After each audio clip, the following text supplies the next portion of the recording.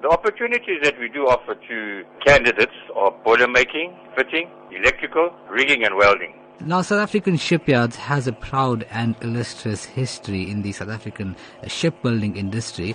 How would you describe the working environment for people not familiar with this opportunity available? The working environment is a heavy industry.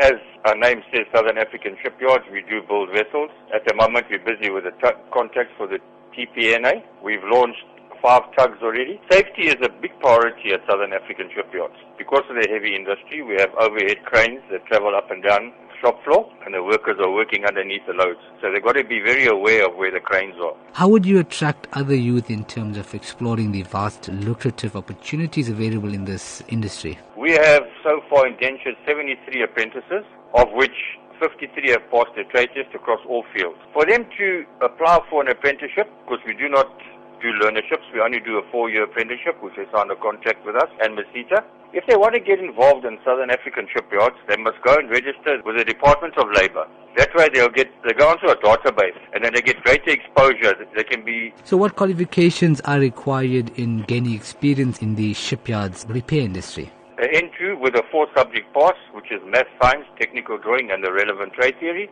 or they need a level 4, which they can do at a FET. How would you describe opportunities available globally for shipbuilding and repairing? Because it's something that's never going to fail, because they're always going to need vessels, whether it's a container vessel or a tug or offshore craft or whatever the case may be. So I'm quite sure that there will be opportunities.